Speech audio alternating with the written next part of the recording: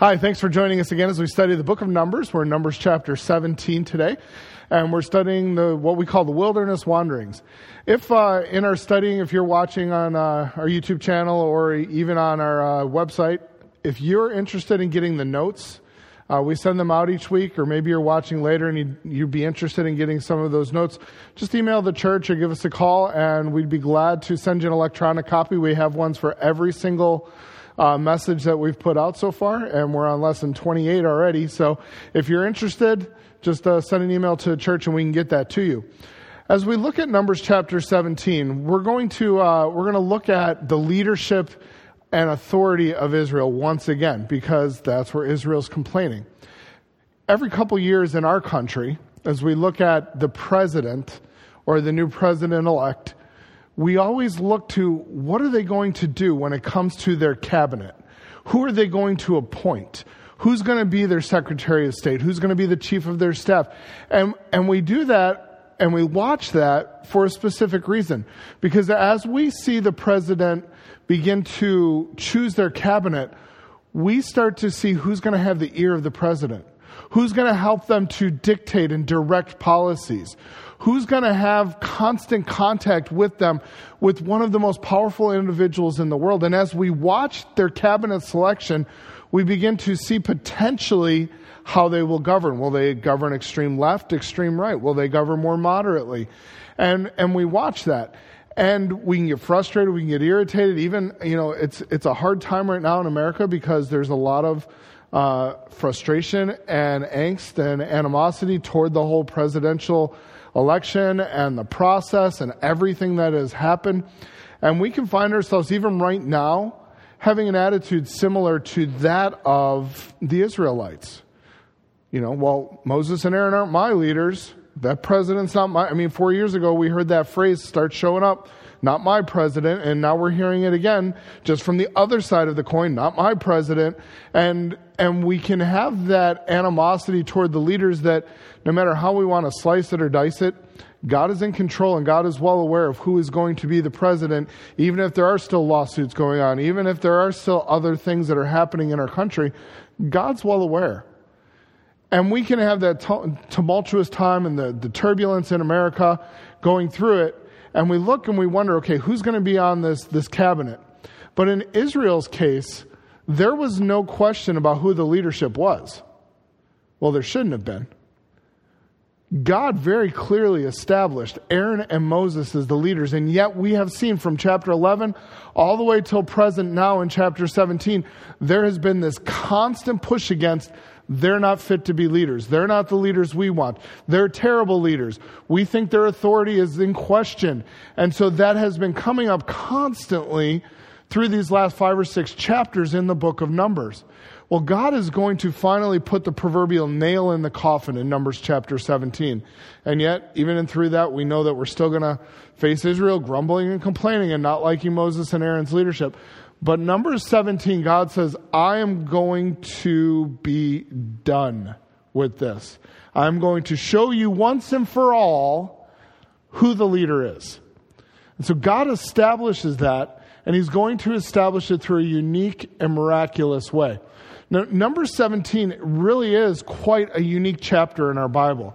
As we look at Numbers 17 in our Bible, we see in our English Bible, the account of Aaron's staff budding is found in Numbers chapter 17, 1 through 13. And many of you, no doubt, have heard the story of how Aaron's staff is going to bud, and it's going to be the choice that God has demonstrated and miraculously shows that Aaron is the priest. And we hear that, and we understand it. But in our English Bible, it's chapter 17, 1 through 13. The Jewish Bible, however, and even as we look back to how the Old Testament sometimes broke up these chapters, the numbering's a little bit different in the Jewish Bible. Now, remember this.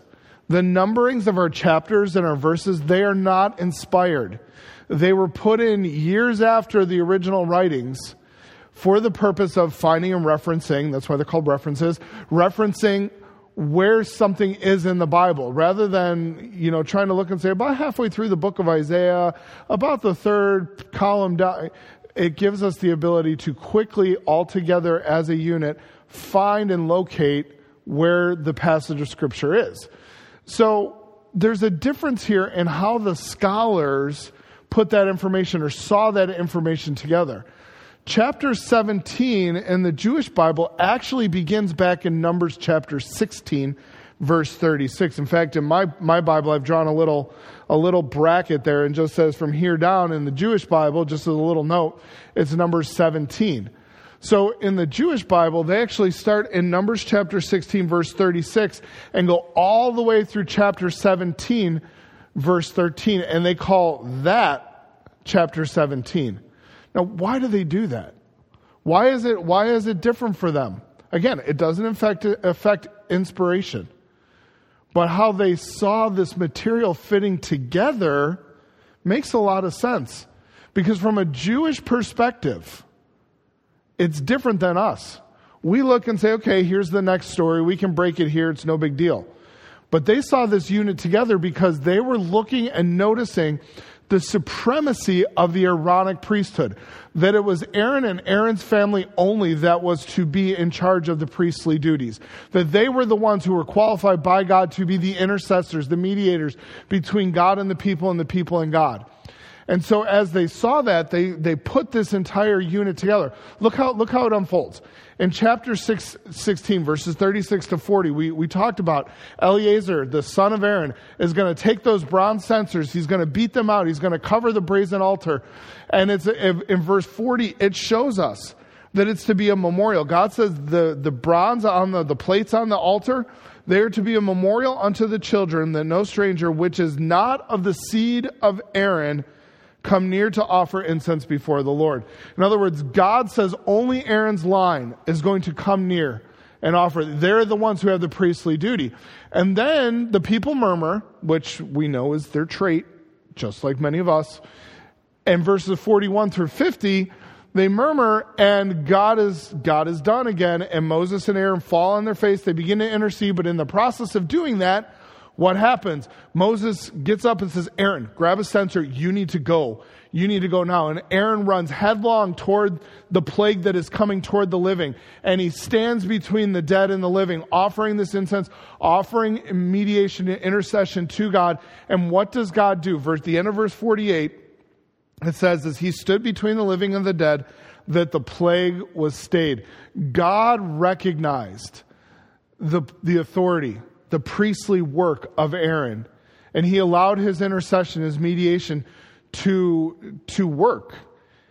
If he didn't recognize that, he would have plowed right through Aaron with the plague and just kept coming. But Aaron's priestly work was identified by God, was recognized by God. So now you have God saying it's only them, God recognizing, and then you get to chapter 17, and God is miraculously going to put an end to the doubt of Aaron's authority.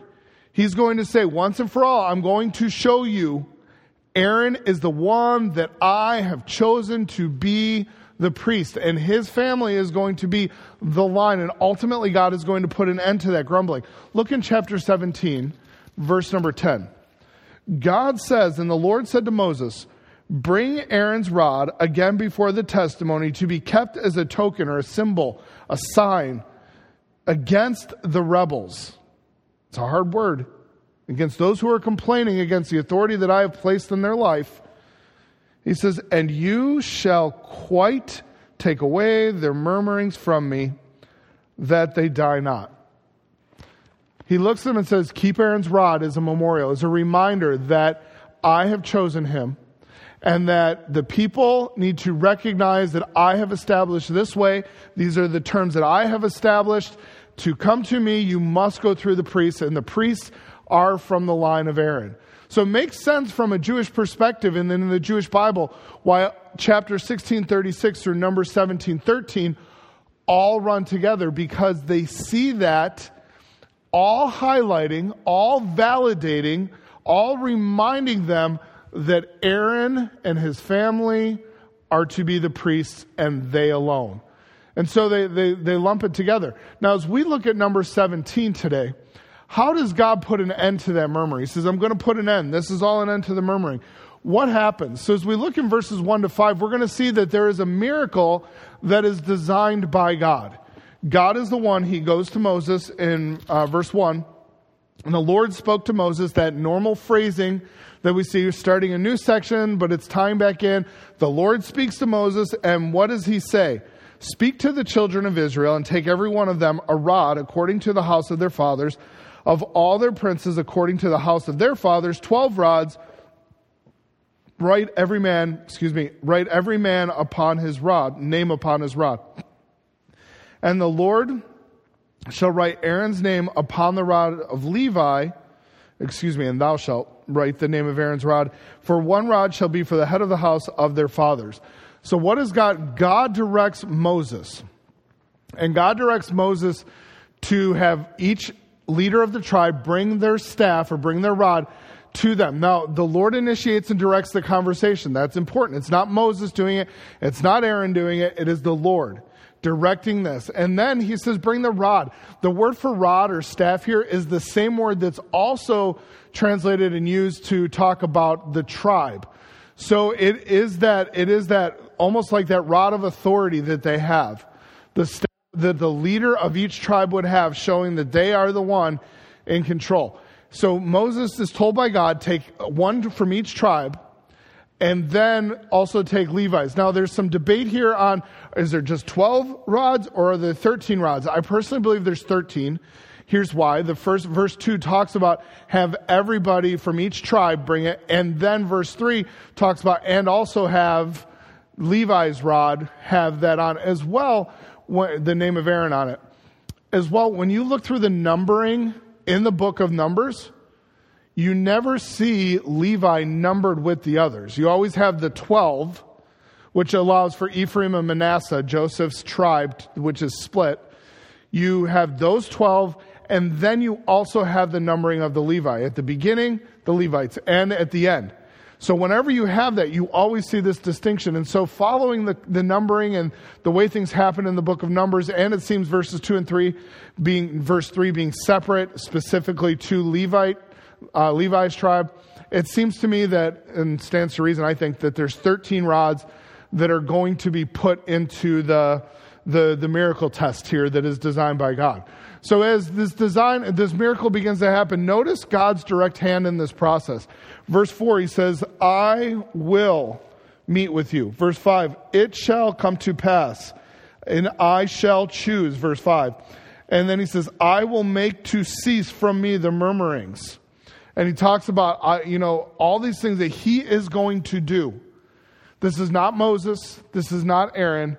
This is God. And what is he going to do? He says, I am going to take this dead piece of wood, this staff, and I'm going to bring life to it. It was going to be miraculous.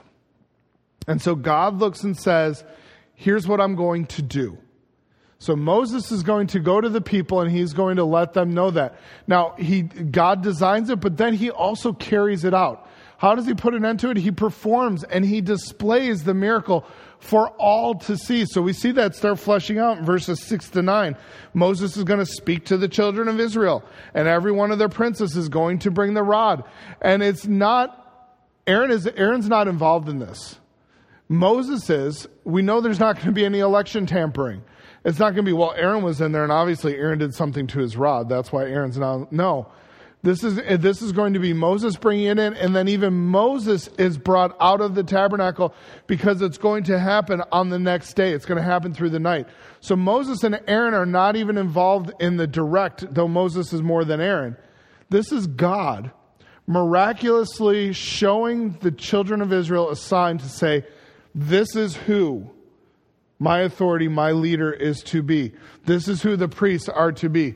Now the people and Moses, they comply, they follow with God's plans, and Moses lays the rod, verse 7, before the Lord in the tabernacle of witness. In other words, he brings it inside the tabernacle, whether it seems to be potentially into the Holy of Holies or just outside of it.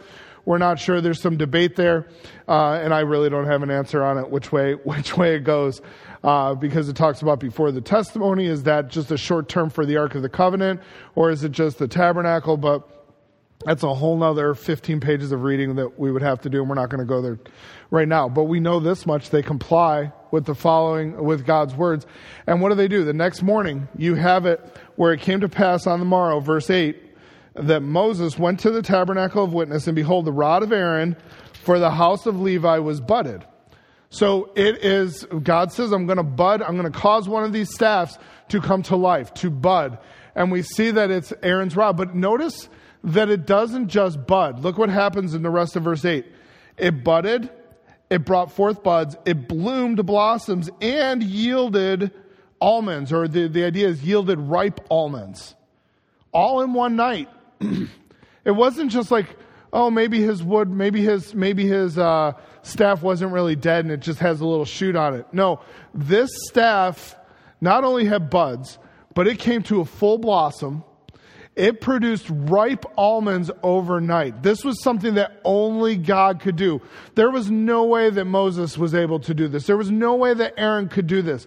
When the people saw this staff, it was evident that God had caused life from death, that God had made the decision to say, this is what it is. It's interesting, and nearly every single commentator that I read, this was new to me. When they talk about the almonds, the almond, they call it in the Old Testament, in that idea, they called it the watcher, because the almond was the first fruit or nut to blossom. That flower would blossom first, and people would know, okay, summer, the winter time is done. It is that first one. And so they would watch, and it was a reminder, and it became a symbol to the Jews that even through the hardness of winter and the hardness of those times when we're not harvesting foods, that God was still watching. In fact, Jeremiah uses that phrasing in Jeremiah chapter 1 in his first vision. And he talks about it. God asks him, what do you see? And he says, I see an almond tree. And he's reminded, and Jeremiah reminds us, that God has his watch care over us. And you look at what is happening, and God is looking and saying, Aaron and the priests are the watch care over Israel. They are the ones who are going to provide for you the ability to have spiritual life. Through them you can go to God. It all highlights the beauty of what God is saying, that I brought from death life, that I brought this one here to intercede for you, that he is the way that I have made, that he is the terms which I have established in his family. And so it's very clear to the Jews that Aaron, through his staff and everything that has happened, that he is to be the one who is the priest. And he has the authority given to him by God. And not only was there the displaying, but look what else God does in verse 10. He preserves this miracle for all to remember. He tells Moses, the staff, keep it for present, for future generations. We've already looked at verse 10, where he says, I want everybody to know, because this is a token, a sign against these rebels who have been complaining, who have been murmuring, and it is to stop this murmuring and complaining that is against me. And so God says, here's what it is. Here is what I have established, who I have established. And God uses that to put an end. Moses obeys. But what's really interesting, you see that verse 11. And Moses did so as the Lord commanded him, so did he. I have that one underlined and circled in my Bible. Here's why. That is the last time we've heard that phrase about Moses over and over and over and over again. That he does what the Lord says, does what the Lord says. This is the last time we hear of that about Moses until later on in chapter 20. But by that point, Moses is lumped in with the Israelites because he has rebelled against God. He has lost his privilege to take the Jews into the promised land. He is at a breaking point. Moses is pretty discouraged. Moses is battling because of the disheartening dynamics of the people. And so we have that, it's going to come up. And Moses you're not going to see that for a while in the next couple of chapters, that so did Moses. We don't see it again until later on. Just a little thing to highlight in the big overall picture of the book. Now, why did God need to do this? Why did God why not just send a big old, miraculous, oh wait, he did. I mean, really, wasn't swallowing up the rebels in the earth enough? Wasn't lightning from the sky sufficient? Wasn't the plague plenty? I mean, didn't they? But we know the people. They have hearts like so many of us. We know, we hear, we see, and yet we still have that heart that walks away from God, that struggles with our sinful tendencies and patterns. So why does God need to do this? I believe there's some reasons, simple reasons. One, because God's discouraged and weary servants needed encouragement. Aaron has just run headlong and stood in life between life and death. But right before that, they're trying to mutiny and coup and throw him out. And right before that, he and Moses are interceding so that God will not destroy them. But what happened right before that? They're being beat up and trying to be overthrown and told how terrible their leadership is. This is just a continual pattern, and I can tell you that when the people you minister to beat you up, it's hard. It doesn't always happen, and thankfully here it doesn't really happen a whole lot. But every once in a while it's happened in my, 20 years of ministry. But I can't imagine for Moses and Aaron how frustrated or maybe discouraged they were by millions of people wanting to overthrow them. The heaviness that weighed upon them. And God says, I need to encourage them. Moses, Aaron, I've got your back. I know that, and I have chosen you. And let me show you by showing this rod. They've been rejected. They pray, they intercede.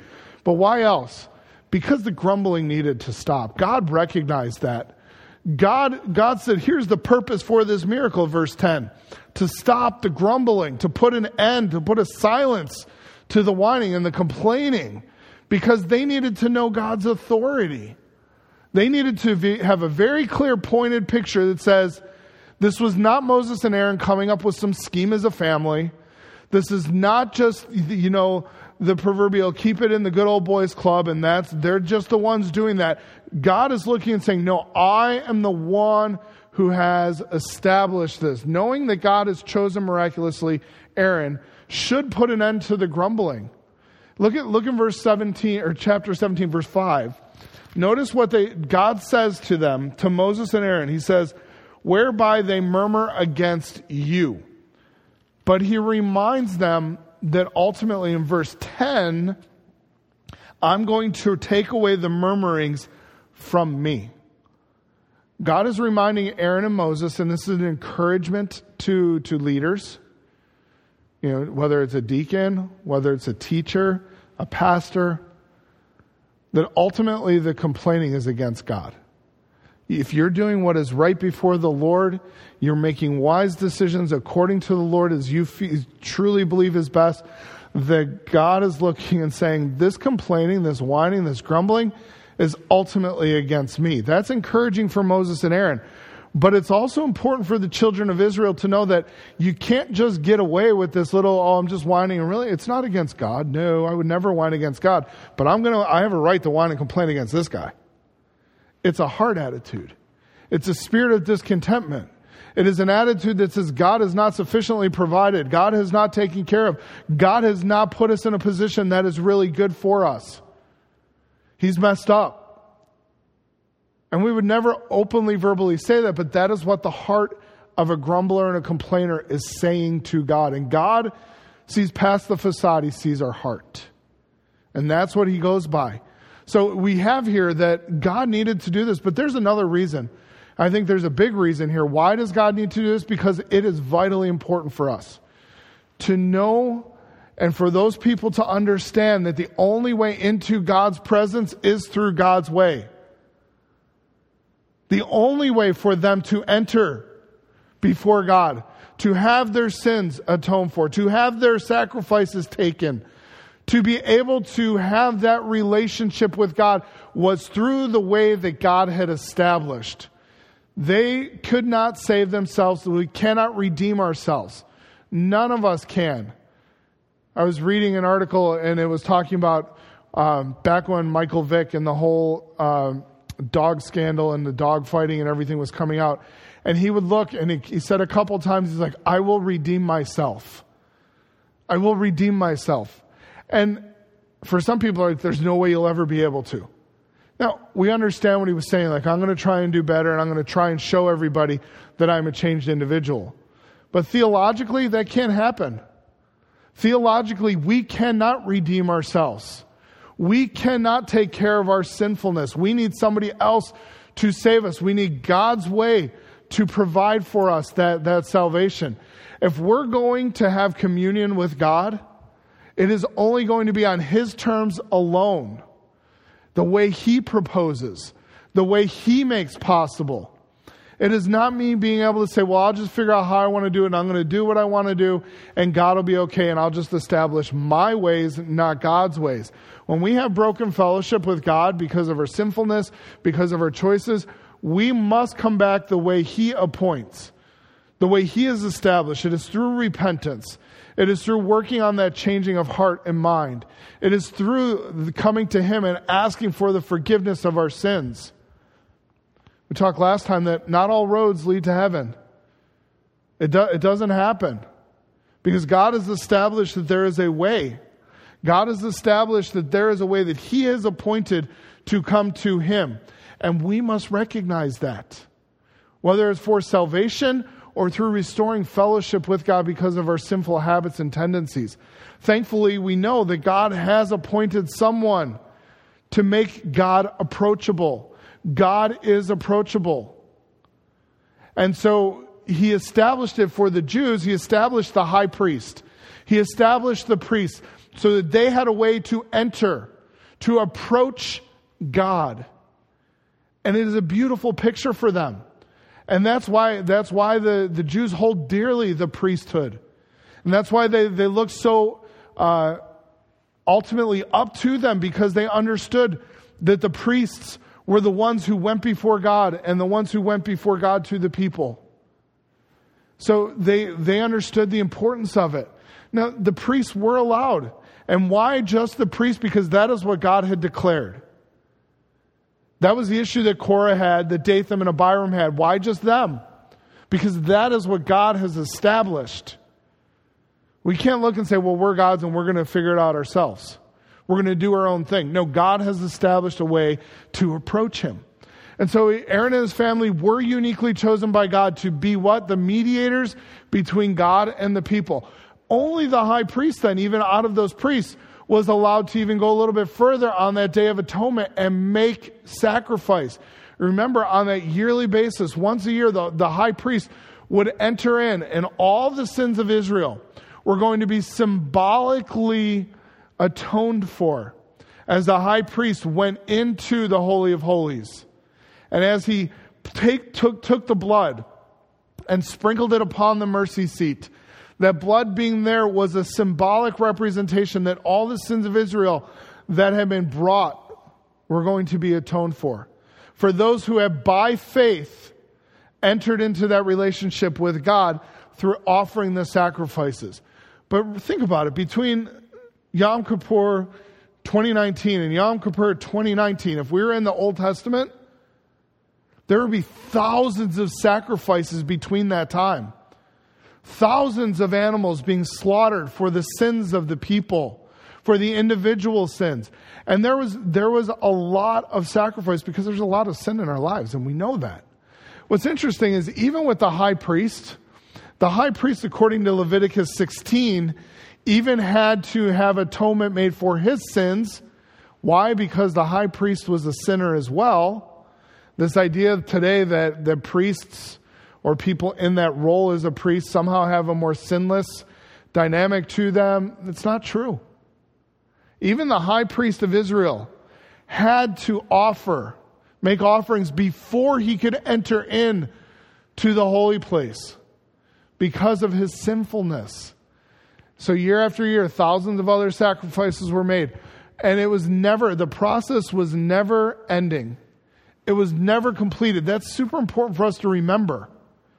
Because in the Old Testament, this was ongoing, never stopping, this process of sacrifice. Because, why is that? Because the priesthood and the sacrifices were not perfect. They were humanly flawed. Though the sacrifices were without blemish. I understand that. But we know, as we understand our theology even more as we get to the book of Hebrews, the blood of bulls and goats, they can't forgive sins. They atoned, they covered, they pointed forward to someone greater. And so all of that happens The priests were doing this, the priests that God had chosen, the way that God had chosen, but it continually happened. In fact, it continually happened until 70 AD. In 70 AD, we know from history, the temple in Jerusalem, the altars were destroyed by Titus Andronicus of the Romans. And they went through and they razed Jerusalem. And the priesthood was no longer in need. They were done. There was nowhere to sacrifice. There was nowhere to offer the sacrifices. But thankfully, about 40 years earlier, something amazing happened. We celebrate it. We're celebrating it this week. By the time you're listening to this, you've already celebrated it. What happened?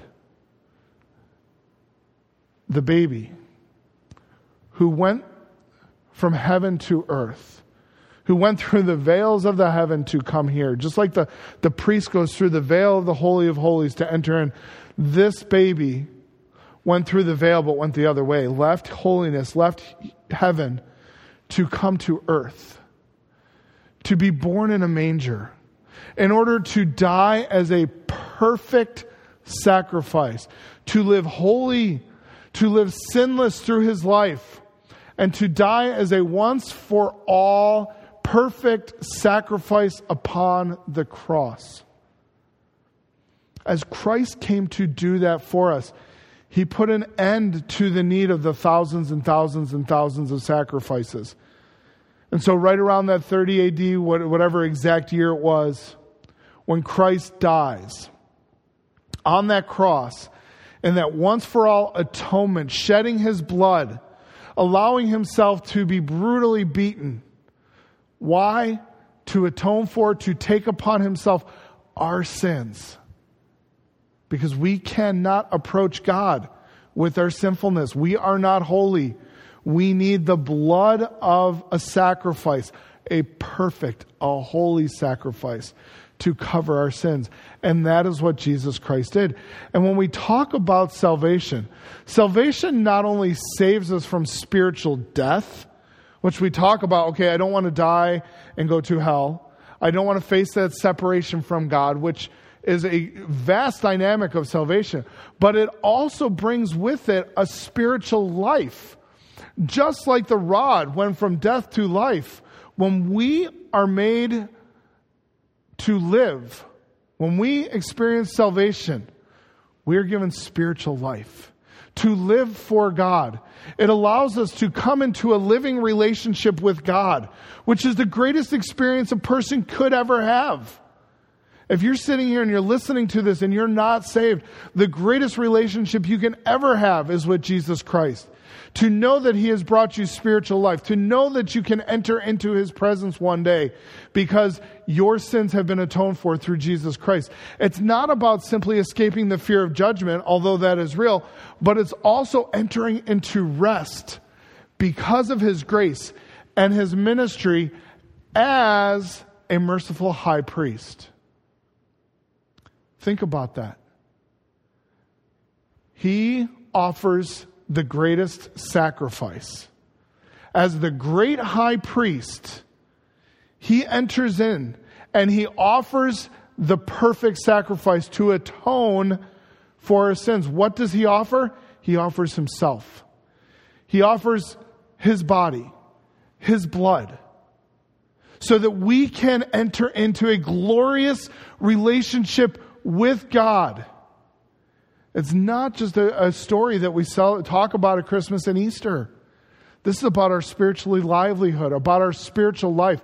In fact, when we talk about Christ as a great high priest, and we talk about Numbers 17, my mind continually jumps to Hebrews chapter 4. Would you go with me to Hebrews chapter 4? And we just look as we start to bring this all together. Because if we just leave it there, it's like, okay, great, we got a bunch of Old Testament trivia. Aaron's broad-butted. God chose Aaron. But the priesthood, the high priesthood of Aaron, it points to a far greater priest. A far greater high priest. And that high priest is Jesus Christ. Look what Hebrews chapter 4 says. Down in verse 14. Seeing then that we have a great high priest that has passed through the heavens into the heavens, Jesus, the Son of God, let us hold fast our profession of faith. For we have not an high priest which cannot be touched with the feeling of our infirmities, but was in all points tempted like we are, and yet without sin. Let us therefore come boldly unto the throne of grace, that we may obtain mercy and find grace to help in time of need. Aaron was a great high priest, but the great high priest is Jesus Christ. Christ is the completely perfect priest. He did not have to make atonement for his sins. In fact, we're told in Hebrews chapter 10, verses 1 through 12, it reminds us of the inability of the Old Testament sacrifices to remove sins. Okay, we talked about that a little bit. But also the sufficiency of Christ's once for all sacrifice to remove sins. He was perfect. The sacrifice was perfect. The high priest was perfect. And because of that, Christ as a high priest made the once for all sacrifice that only ever needs to be made. He allowed himself to be sacrificed. It's the only effective sacrifice that can be made for sin. Any other priest who attempts nowadays to reconcile men and God, they're claiming to be a better mediator than Christ. Because Christ was the ultimate high priest. Christ was the ultimate sacrifice. To now have someone claim a priestly role, which we do not have in the New Testament era, in this church age, but to claim that priestly role is wrong. Christ is the mediator. I would argue this, that any formal religious priesthood on earth is illegitimate and a direct affront to the full and final priesthood of Jesus Christ himself. John MacArthur wrote this. He said, this is equal to take that idea of the religious priesthood now. He said it's equal to the rebellion of Korah, Dathan, and Abiram, who presumed to have the authority not granted to them by God. Christ as the priest, as the ultimate and final high priest, is the one who intercedes, the one who mediates for us. He is the one who goes between God and us and God. He is the one who has offered and is the only one who can offer the forgiveness of sins. He's the only one who has the claim and the right to atone for our sins because of his perfect priesthood and his perfect sacrifice. We can't claim other than that. And so why does that make God such a great high priest? Because he finished it.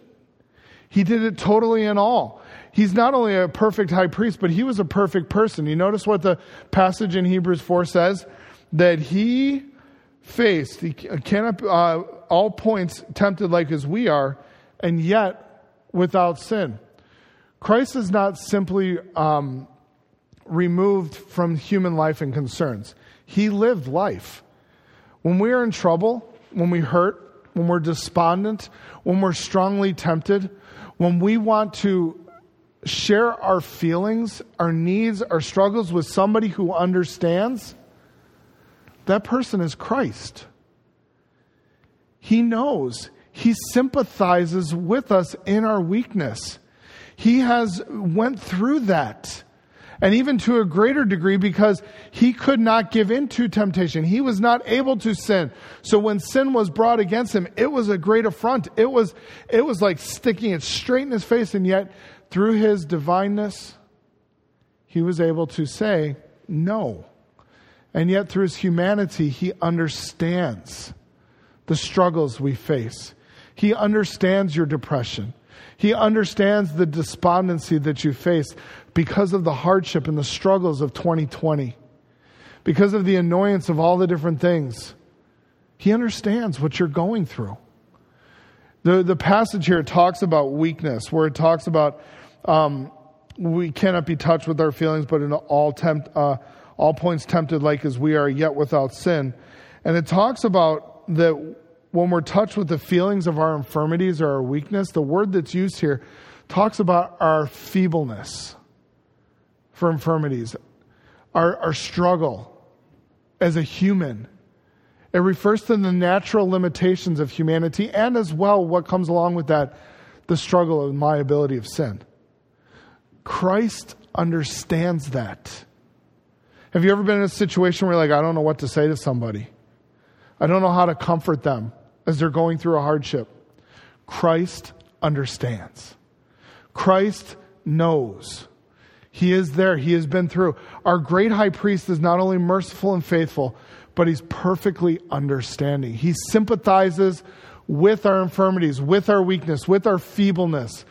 He has the unequaled ability to sympathize with us in every danger, every trial, in every situation that comes, because he has been through it all. He has been able to take it all upon himself and yet go through that with victory. And victory through our despondency, victory through our depression, victory through our struggles and our battles and our sinful tendencies comes through our high priest, Jesus Christ. He knows the battles, and yet what do? We don't go to him with it. He does it, and he does it without sin. In fact, when it talks about yet without sin at the end of verse 15, the wording that's used here is there is an absolute absence of sin.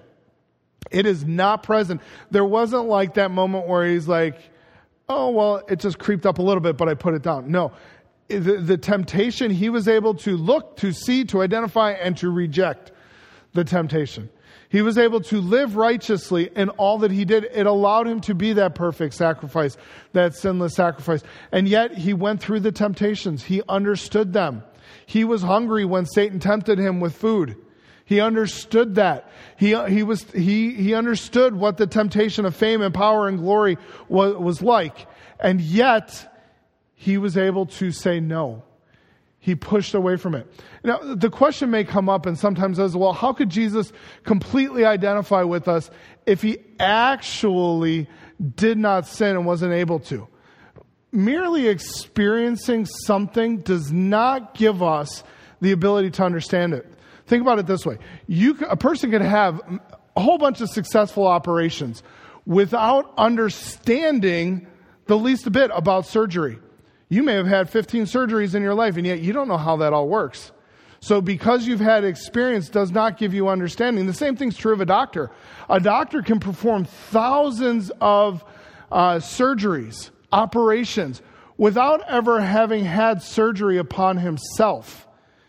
And so you look at what is happening here. You don't need the experience to understand. It's the knowledge of the disease and the disorder. It's the knowledge of having the surgical skill in treating it that qualifies him, not actually having the disease. Who better understands? Jesus understands sin. Though he never sinned, he understands sin better than any human ever could. He has seen it more clearly. He has fought it more diligently than any of us could ever be able to do. And yet he didn't have to experience it. We don't have to experience sin to know that sin is wrong. We need to have an understanding. And so our great high priest, without sin, understands that sin was wrong, understands temptation, and he pushes it away. He doesn't have to have experienced every single one. He understands what sin is. He understands the temptation, and he is able to say, no, don't do it. He understands. It was really interesting as I was reading through on that idea of understanding sin and being able to reject. There was a story that was told of Booth Tucker.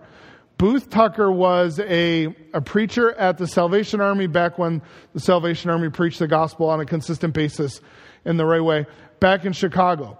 And as he was there, he was preaching to the group of people, and he was talking about the sympathy of God, that God identifies with us, that God understands our struggles, God understands our sinful temptations, God understands our struggles. And a man walks up to him and says, if your wife had just died like mine has, and your kids were crying for their mother who would never come back, you wouldn't be saying that God is a sympathetic God. What he was saying is, you haven't experienced what I have, and God obviously is not sympathetic, so therefore you can't say it because you've never experienced it.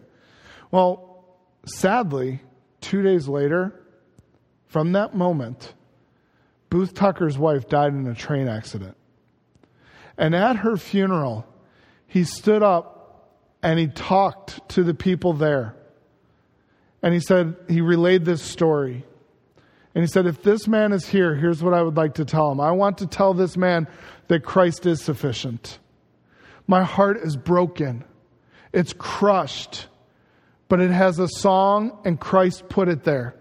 I want to tell that man that Jesus Christ speaks comfort to me today. That man was there. In fact, after the service, Booth Tucker relays that this man came to him and talked to him, and kneeling by his wife's coffin, this man prayed to accept Jesus Christ as his Savior. Booth Tucker didn't need to experience that in order to relate to the man. Same thing is true with Christ, though God allowed that in Booth Tucker's life. But Christ has experienced it all. And yet, without sin, He understands what you're going through, and He will put a song in your heart. It is about running to Christ. We've run to so many things. We're running to, whether it's vaccines, or we're running to news articles, or we're running to doctors, and we're running to people and blogs and posts and trying to find comfort everywhere, but potentially in the one who is able to bring the greatest comfort. That is Christ. He is sufficient. He is sympathetic. He understands our struggles. So Christ is the perfect priest. He is the perfect person. And Christ completely and perfectly provides. Notice what it says. 1 Corinthians talks about, no temptation has overtaken you, but such as is common to man. And God is faithful, who will not allow you to be tempted above what you are able. But with that temptation, He's going to provide the way of escape also, that it may be able to endure it. And in Hebrews 4, he says at verse 16, let us therefore come boldly unto the throne of grace. Why? Because He's going to provide what? Mercy and grace. It overflows from the throne of grace. Christ is saying, as the high priest, I want to provide what you need. I sympathize with you. I know your battles. I know your struggles. I am approachable. Even with our sin issues, we often run away from God because we are ashamed of our sinfulness, our sinful thoughts. But He says, let us come boldly with confidence to the throne. Let us come before Him, not just to offer our requests to Him. Yes, we come boldly to ask requests. But in the context here, even dealing with my sinfulness. Because He's that perfect high priest. He mediates. He helps us with. He sympathizes with our battles and our struggles. So let us come boldly. Any penitent person, no matter how sinful, no matter how undeserving, can approach God's throne at any time for forgiveness. That's the great high priest. They can be confident. Anyone who is penitent and comes can be confident that they will receive and experience God's grace and God's mercy. God is approachable. God wants to forgive us of our sins. God wants us to run to Him and restore relationship and fellowship with Him. After all, it's the throne of grace. It's not the throne of a big stick that's going to just keep beating you down. It is a throne of God's grace. Looking and saying, yes, I understand. Yes, I understand you failed. Yes, I understand your sinful tendencies and struggles. Come to me. Repent of your sins. Ask for forgiveness. Allow my grace to flow from my throne to you. God is so approachable. He is so gracious. He's so sympathetic. But yet, what do? Just like in Hebrews chapter 17, or Numbers 17, as we finish up, the last couple verses are very interesting. The Jews get it right, but they get it wrong. They understand very clearly now, God is holy and He is totally other than us. They look and they say to Moses, and the children of Israel spake to Moses and said, behold, we die, we perish, we all perish. Whosoever comes anything near unto the tabernacle of the Lord shall die. Shall we all be consumed with dying? They get that they deserve death. They get that they are undone, that they are not holy, that they are not right. And yet they say, we can't even come near the tabernacle anymore. They missed the point there. God has just said, I've established Aaron, I've established the priesthood for you to have a way to approach God. In order to do that, they have to come near to the tabernacle, but they're like, we need to get totally away. They got it right in the fact that they were sinful and they should not be near a holy God. But they missed the point that God is approachable and God has made a way for you not to run from God in your sinfulness. Not to run from God when you fail, but to run to God. The people wanted to run away because of their sinfulness. But God tells us to run to Him. Why does He do that? Because with the high priest of Aaron, He made a way for the people, the Jews, to approach God on His terms, in His way. And yet we have a greater high priest in Jesus Christ. That we should not be running from God in our sinfulness. We should be running to God because our great high priest saves sinners and He sympathizes with saints. He wants to offer forgiveness to those who need it for a relationship and salvation with Him. And He wants to offer forgiveness to those of us who are saved and yet still battle with sin and we fail and we're afraid to even talk to anybody, let alone even God, about our sin. He's like, come unto me.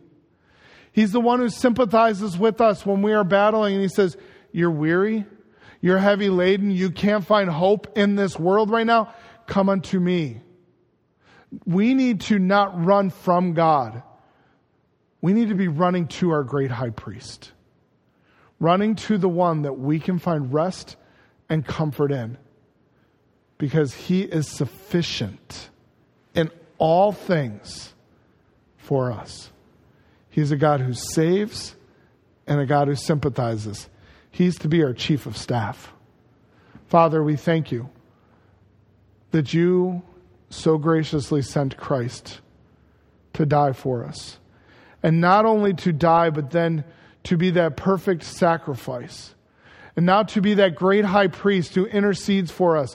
To be the one who sympathizes with us. And Lord, I pray that You would help us to run to Him in our times of need, in our discouragement, in our times of sinfulness. Lord, if there's some who are listening to this and they need to be saved, Lord, I pray that they would turn to You for salvation. Lord, thank You for Christ. Thank You for all that He represents. In Your name we pray. Amen. Have a great day.